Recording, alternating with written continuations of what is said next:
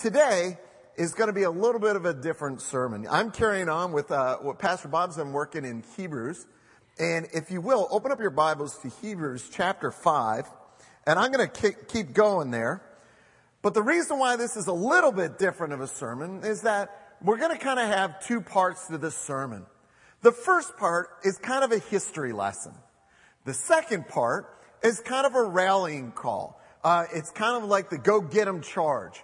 So open up your Bibles, Hebrews chapter 5, and we're going to start at verse 1. Now, the author is writing, obviously, to a Jewish contingent, and like any teacher, and I teach middle school students, I also coach sports, I coach a lot of soccer, and one of the things that I do when I'm teaching kids in anything, whether it's sports or some kind of concept, I always start off with something that they know. And you get them comfortable, like, yeah, I kind of know that. And then I build on top of that. Well, that's exactly what the author is going to do here. Look with me at Hebrews chapter 5, verse 1. For every high priest taken from among men is appointed for men in things pertaining to God. In other words, priests are supposed to teach people about things pertaining to God. Makes perfect sense. That he may offer both gifts and sacrifices for sins. In the Old Testament, they would offer sacrifices for sins. Again, perfect sense. Verse 2. He can have compassion on those who are ignorant and going astray, since he himself is subject to weakness. Now, here's a key point. The author here says, listen, this is the role of priests, but we also know that priests are failed, sinful men. And so not only do they offer sacrifices for the people, but they also offer sacrifices for their own sins. Again, the audience that's hearing this would go, yeah, all right, that makes sense. Keeps going here. Because of this, he is required, as for the people, so also for himself to offer sacrifices for sins. And no man takes this honor to himself, but he who is called by God, just as Aaron was. Now, in the Old Testament, Aaron, descendants of Aaron would be considered true priests. And so the author who's writing this, everyone who he's talking to is going, yeah, absolutely. This is like Priest 101. We learned this when we were just little kids. But now let's build on it. Because now the author is going to transition from talking about the Old Testament priest to the New Testament priest, which is Christ. Listen what he says here. So also, Christ did not glorify himself to become high priest, but it was he who said to him, you are my son, today I have begotten you. He also says in another place, you are a high priest forever, according to the order of Melchizedek. Now, there's two things there that we need to unpack. The first one is when he says, you are my son, today I have begotten you. Now, I'm going to be honest with you. Some of these concepts are a little bit confusing. I had to spend some time really looking at it. It's a lot easier to talk about, Jesus walking on water than it is talking about Melchizedek and high priests. But here's the thing. That first verse there where it says, you are my son, today I have begotten you, actually in verse 5. The idea is that begotten means set apart. It means unique. It means one of a kind. Jesus was not like the priests of the Old Testament. He was unique. He was set apart. The priests in the Old Testament had to give sacrifices for the people's sins. The priests in the Old Testament had to give sacrifices for their own sins. Jesus came to give a sacrifice for sin, but it wasn't for his own sin. He was the final solution to sin. He was the final sacrifice. Now, we unpack that from the begotten because he is one of a kind. He is unique. In Genesis 1, it said that God said, let us form man. Let us form man and make him in our own likeness. Jesus was there. Jesus is God's extension. He is our ultimate sacrifice. Now, he also says this in verse 6, you are a priest forever according to the order of Melchizedek. Now remember that to this audience, they would be going, all right, well, true priests are in the descendants of Aaron. But Melchizedek lived several hundred years before Aaron and ministered with Abraham.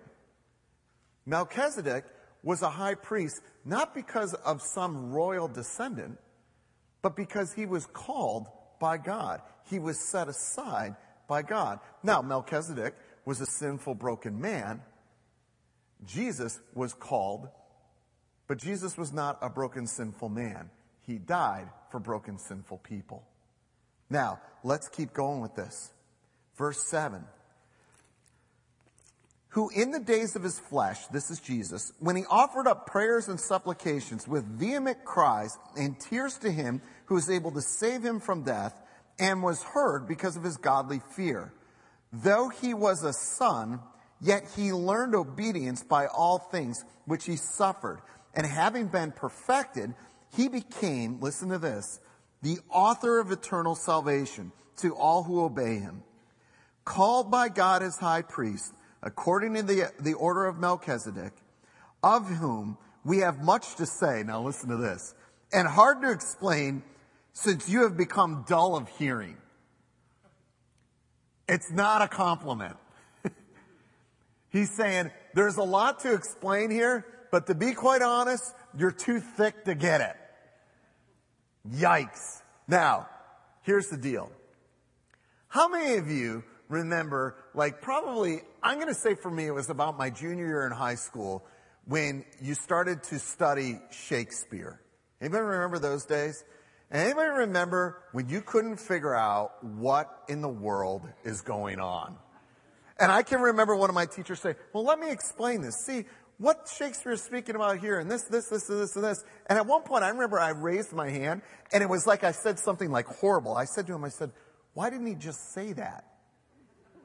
And he looked at me, he said, Eric, that's not literature. And then he literally looked at me and went, put the hand down. Well, about halfway through the semester, I noticed that one of my knucklehead friends seemed to be absolutely grasping what's going on. And I looked over at him and I thought, listen, I'm not very smart, but I do believe I'm smarter than him. And somehow or another, he understands this.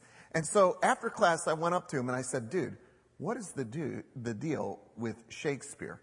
Because all of a sudden, you're your hands up every other minute and all this kind of stuff. And he opened his bag and he showed me the greatest thing I've seen this side of the Bible. Cliff Notes. And I remember, how many of you Cliff Notes just saved you, right? Yeah.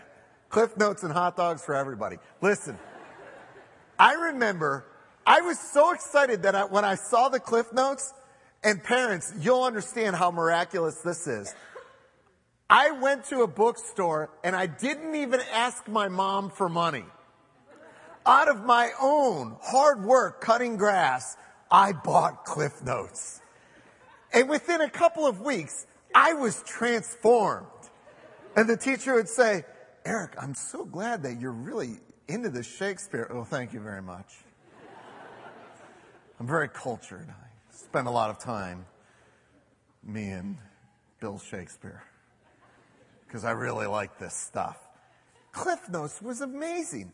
Can you imagine if they had Cliff Notes for your marriage or things like that? It'd be outstanding. Well, here's the point. Right now, you guys are going through Hebrews chapter 5, and some of you might be going, oh my gosh, is there Cliff Notes for Hebrews chapter 5? I have good news for you. Yes, there is. It's actually in the same book. It's Philippians chapter 2, 5 to 11. And in your Bible, in Hebrews chapter 5, right next to it, write Philippians 2, 5 to 11. Because that's the Cliff Notes. And I'm going to read you the Cliff Notes. Let this mind be in you, which was also in Christ Jesus, who being in the very form God, did not consider it robbery to be equal with God, but he made himself of no reputation, taking the form of a bondservant, and coming in the likeness of a man, and being found in the appearance as a man, he humbled himself and became obedient to the point of death, even death on the cross. Therefore, God also has highly exalted him and given him the name that is above every name, that at the name of Jesus, every knee should bow, of those in heaven, of those on earth, and those under the earth, and that every tongue confess that Jesus is Lord, to the glory of God the Father. Cliff Notes, Hebrews chapter 5. Jesus was the ultimate Lamb of God.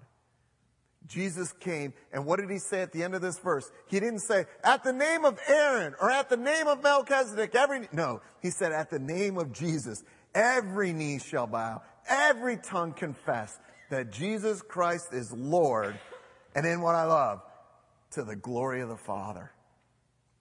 Now, I told you that there would be a part 2, and I told you that there would be a little rallying here.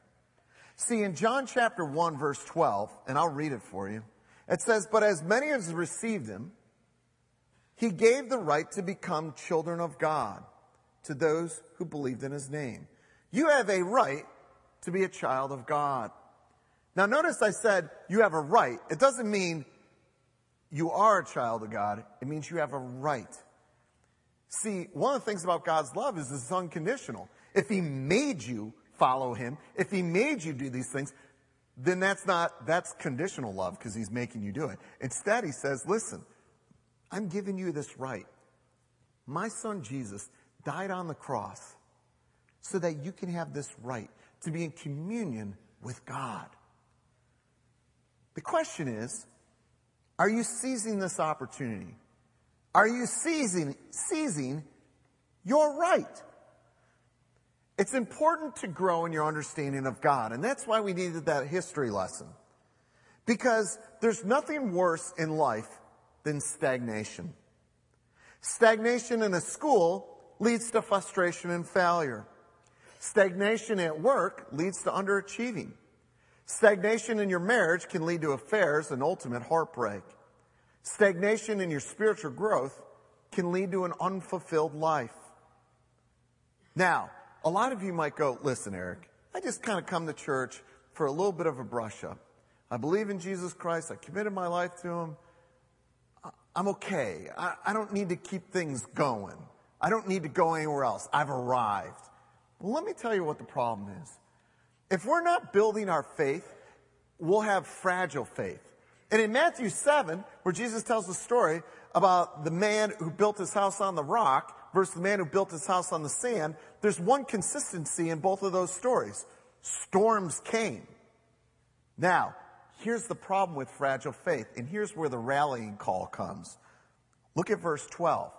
So the author started off, and he said, hey, listen, this is in the Old Testament, what you understand about the priesthood. And everyone went, yeah, I get that. Then he says, let's build on that.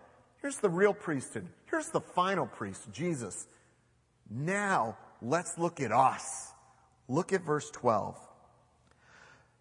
For though by this time you ought to be teachers, you need someone to teach you again the first principles of the oracles of God.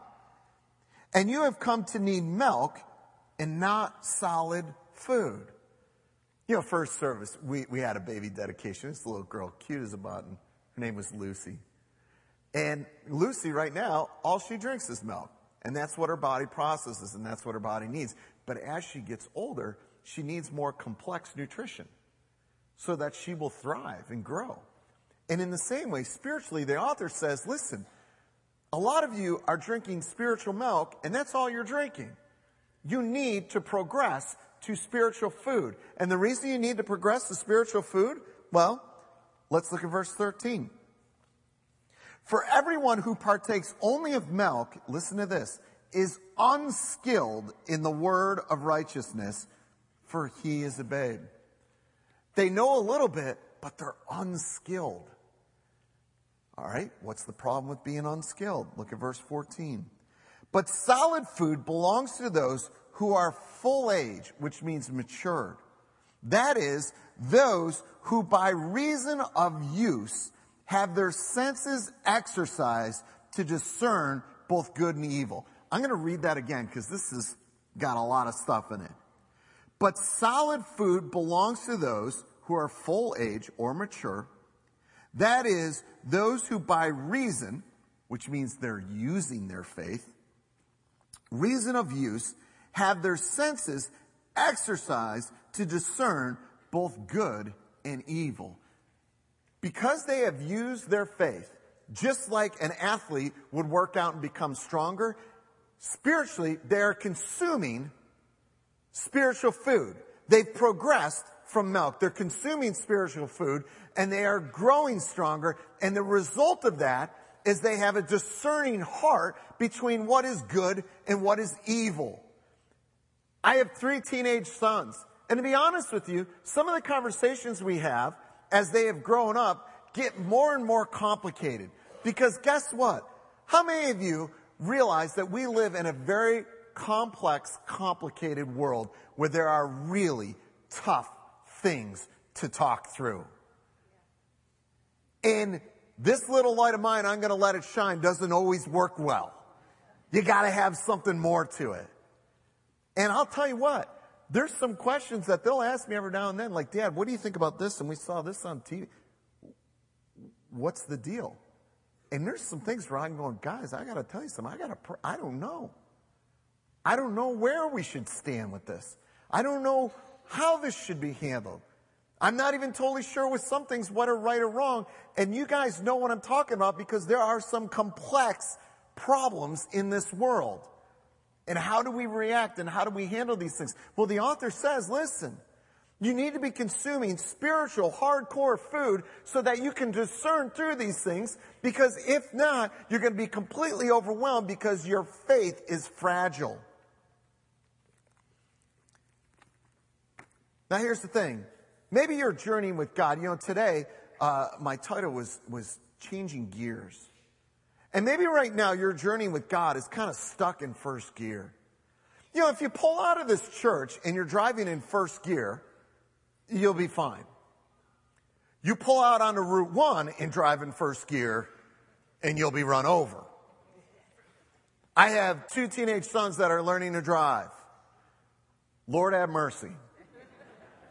The one day I'm driving with my son, we're driving to a soccer practice, and he's driving along. The speed limit says 45, and like a good soldier, he's going 45. And we are getting past like we are tied to a tree. I mean, cars are just zipping by us, right? And at one point he says, Dad, is something wrong with the car? And I said, what do you mean? He said, well, I'm going 45. The speed limit's 45. Why is everyone passing us? And I said, they're breaking the law. And he went, where are the cops?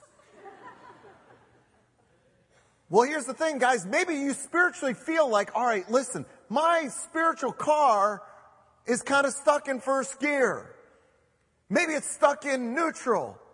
Maybe in neutral, it's revving real loud, but we're not really going anywhere. So I don't know what to do. Well, today, I want to encourage you, because here's the deal, gang. Maybe your spiritual life feels a little stagnant, but God can purify that. God can filter that. God can get you moving.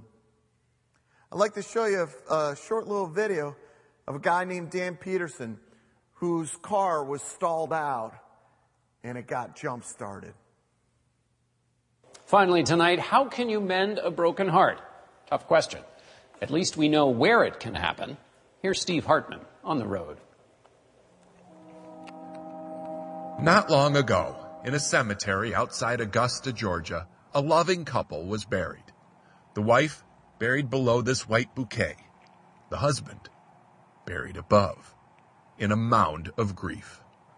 Took me totally by surprise. 82-year-old Dan Peterson says after Mary died, he fell into a deep depression. Spent days just staring out at the squirrels. What were you living for? I was trying to figure that out, frankly. You had no purpose? No. Were you just waiting to die? Yeah. For 6 months, it was just that bad. And then one day you go to a grocery store. It all changed inside this Publix. Dan was nearing the end of the canned vegetable aisle. He hates grocery shopping, and by all accounts, the expression on his face confirmed his aggravation. But that's when this unapproachable man was approached by a 4-year-old girl named Nora Wood. In the security footage, you can see Nora randomly reaching out to him. Her mom, Tara, says it was quite embarrassing. She said, "Hi, old person, it's my birthday today." Old person? Old person. Hi, old person. She says this to this cranky old man? Yeah. and then had the audacity to demand a hug. I said, a hug? I said, absolutely. Nora got her hug and then asked her mom to take a picture of her with her new friend. She zeroed in on him like a missile. And she didn't want anything from him. She just wanted to make him feel loved and give him a hug. And his little lip quivered and he was teared up, and it was just sweet. And I said, you don't know. This is the first time for quite a while that I've been as happy.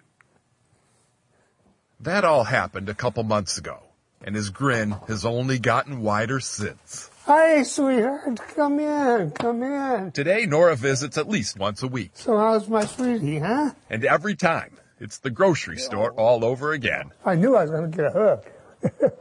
Oh, it's unbelievable. Totally unbelievable. It's a bridge. It's a bridge. Oh, okay.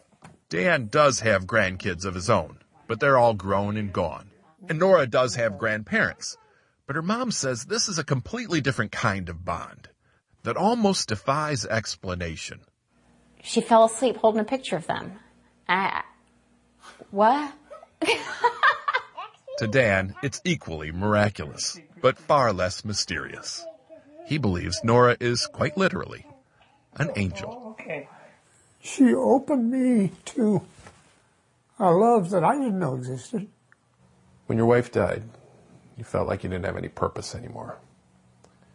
Do you feel like you have a purpose now? Of course. Nora. Watching her grow up. I know I made room in my heart for a lot more. Steve Hartman, on the road, in Augusta, Georgia. Is that an awesome video or what? I like, there's two lines in that video that really get me. It's the first line and the last line. The first line is, at a cemetery where a loving couple was buried, one beneath and one above. And he's just waiting to die. And in the last line, 82 years old, what does he say? I've made room in my heart for a lot more. A lot of people in this room I know well. Many of you I don't. But I'm going to tell you some things that are true about every single person in this room, including myself. Just like Dan, you have a purpose. In Mark chapter 5, there's an incredible story of a man who is possessed by a legion of demons. And this guy's life is a total disaster. It says, first off, he runs around naked. Weird. He lives among tombs at a cemetery. They try and bind him with chains, and they can't control this guy. An absolute nightmare of a life. And he encounters Jesus, and Jesus casts the demons out. And not long thereafter, Jesus goes to leave, and the man says, which I totally get, let me come with you. Now, from a ministry standpoint, boy, that's to be a powerful guy to come in and share at your church. Hey, next week's the Potter. The week after, guy possessed by demons coming to speak. You'll get lots of people. What does Jesus say? No, I don't want you to come with me.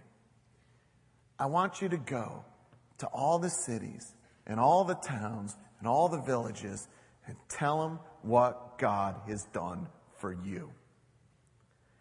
It said where he was that there were 10 cities around there, and he journeys there. Can you imagine what his book would be like to read? I wouldn't even use the Cliff Notes. I'd read the real thing. You have a purpose. You have a passion. You know, for John, or for Dan in that video, as soon as they said, do you have a purpose? His passion lit up. Nora, I want to watch her grow up. I want to see her see life. I want to help her explain life.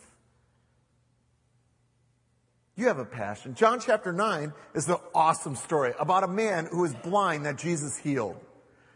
And here's the funny thing about it. It's one of the weird healings in the Bible where the guy doesn't even know who Jesus is. And Jesus heals him, and after he gets healed, they kind of get separated, and the man goes on this journey to find Jesus. All the while, he keeps getting questioned by the religious authorities. And in the beginning of John chapter 9, they say to him, hey, who do you think this Jesus is? He says, he's a miracle worker. Look, I was blind, now I see. Later on, they ask him, who do you think this Jesus is? He says, I think he's a prophet. Later on, they say, who do you think this Jesus is? He says, I think he was sent by God. And then finally, they end it and they say, who do you think Jesus is? And he says, he's the Son of God. And I'm his disciple. Wow. That guy is an igniter. He's going to go around, and I'll tell you what, when he comes in, the room's going to turn electric. Because that guy is on fire for the Lord. And I'm going to tell you this, that every one of you have that passion. You have a passion. You have something that God has put into you that only you can do uniquely. And you can do a great job with it. You know, I love being a part of Sizzling Summer. And I'm up there on the stage with Pastor Bob, and I love watching these people being baptized. But I'm going to tell you this. There's something I like even more than watching people being baptized. I love when they get out of the tub and go down from the stairs and they kind of disappear into the darkness because of the stage lights. And they're down there, and I'll tell you what, they got people around them praying for them.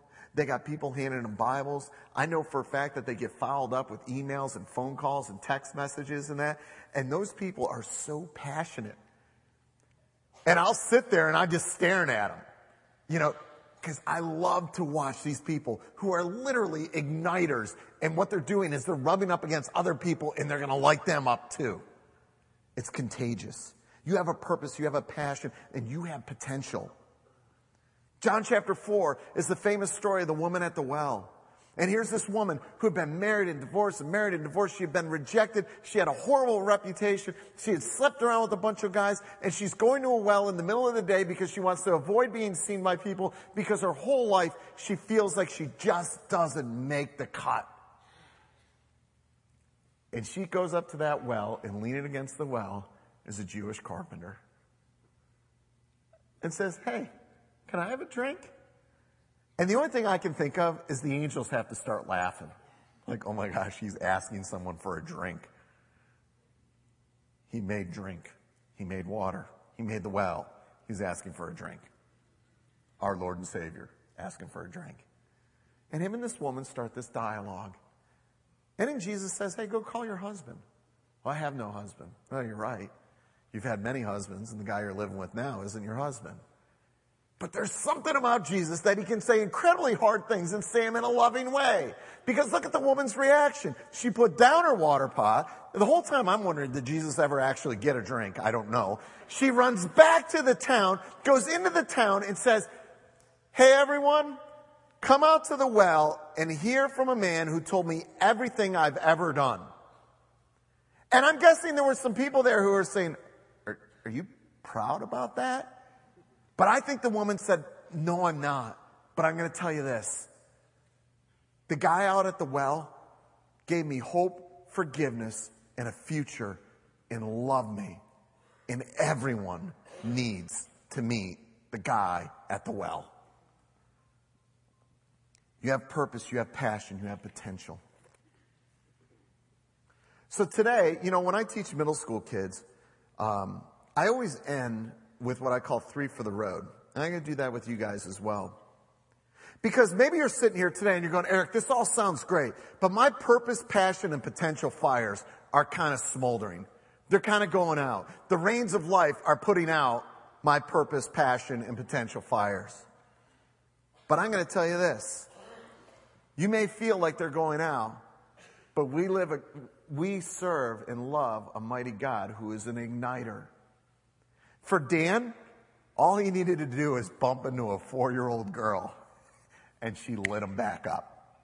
She lit him back up. The moment that reporter said, and then one day you went to the grocery store, did you see his whole body shake?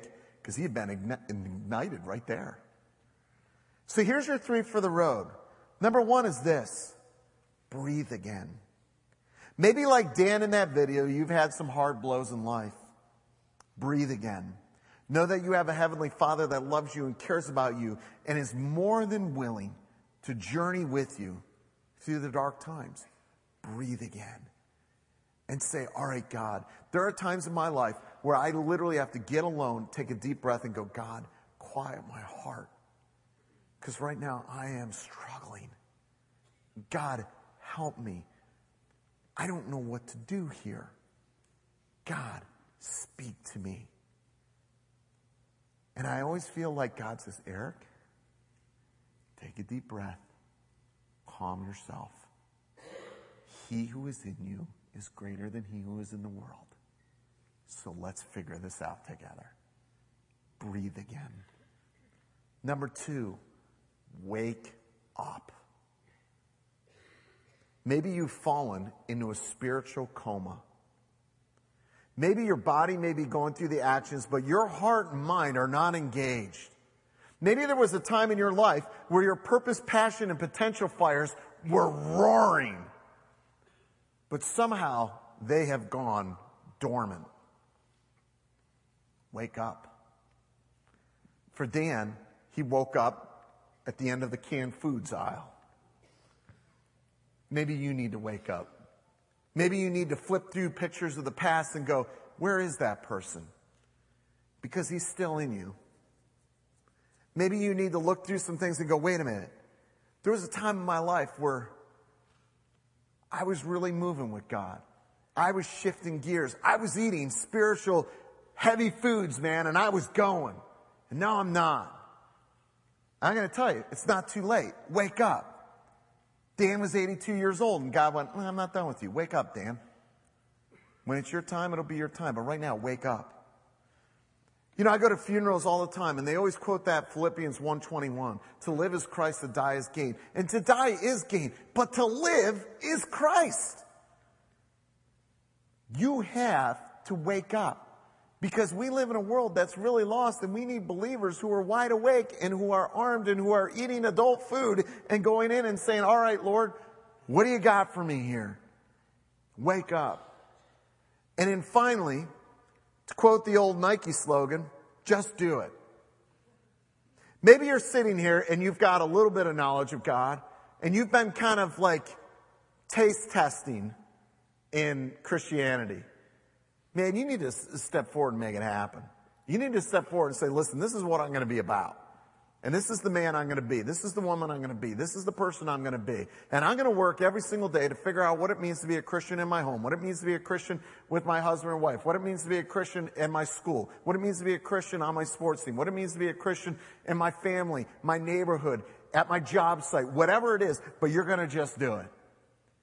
You know, the funny thing is when I take personality tests, people always think that I'm actually like very extroverted and crazy and insane. And part of that is true.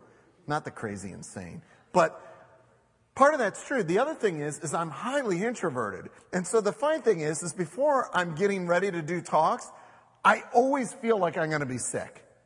Always feel that. And so a perfect example is Thursday morning, I'm sitting in a parking lot at Garden Valley Middle School. And I'm going to go speak at a wildlife club. All right? Now, wildlife is the Young Life version with middle school.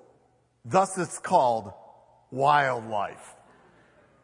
It is raining buckets of water like crazy. I honestly think heaven had a plumbing issue, something broke, but it's just pouring down. There's no one in the parking lot. I'm questioning why God has me doing this stuff, because I'm very nervous. I don't want to get out of the car. So I get out of the car. It's amazing that even at my age, I feel like I'm capable of moving at a fairly fast rate, but it doesn't matter how fast I move because guys don't use umbrellas, I am completely drenched by the time I get to the door. I run through the door and run smack into some guy with a security badge. He says, "Can I help you?" And I'm like dripping, my glasses are all fogged up. I'm looking, and I said, "I'm just here for wildlife." And he goes, "Follow all these girls." And so here's this pack of girls, and they're weaving through the hallway, and I'm trying to clean off so I don't run into a locker or everything like that. And of course, the girls are kind of looking like, he's following us. I go into a gymnasium, and it's packed with kids. Now, the only mistake that they make there is they're feeding them donuts. Do you know what donuts do to middle school kids at 6:45 in the morning? Good gracious. It's just insanity.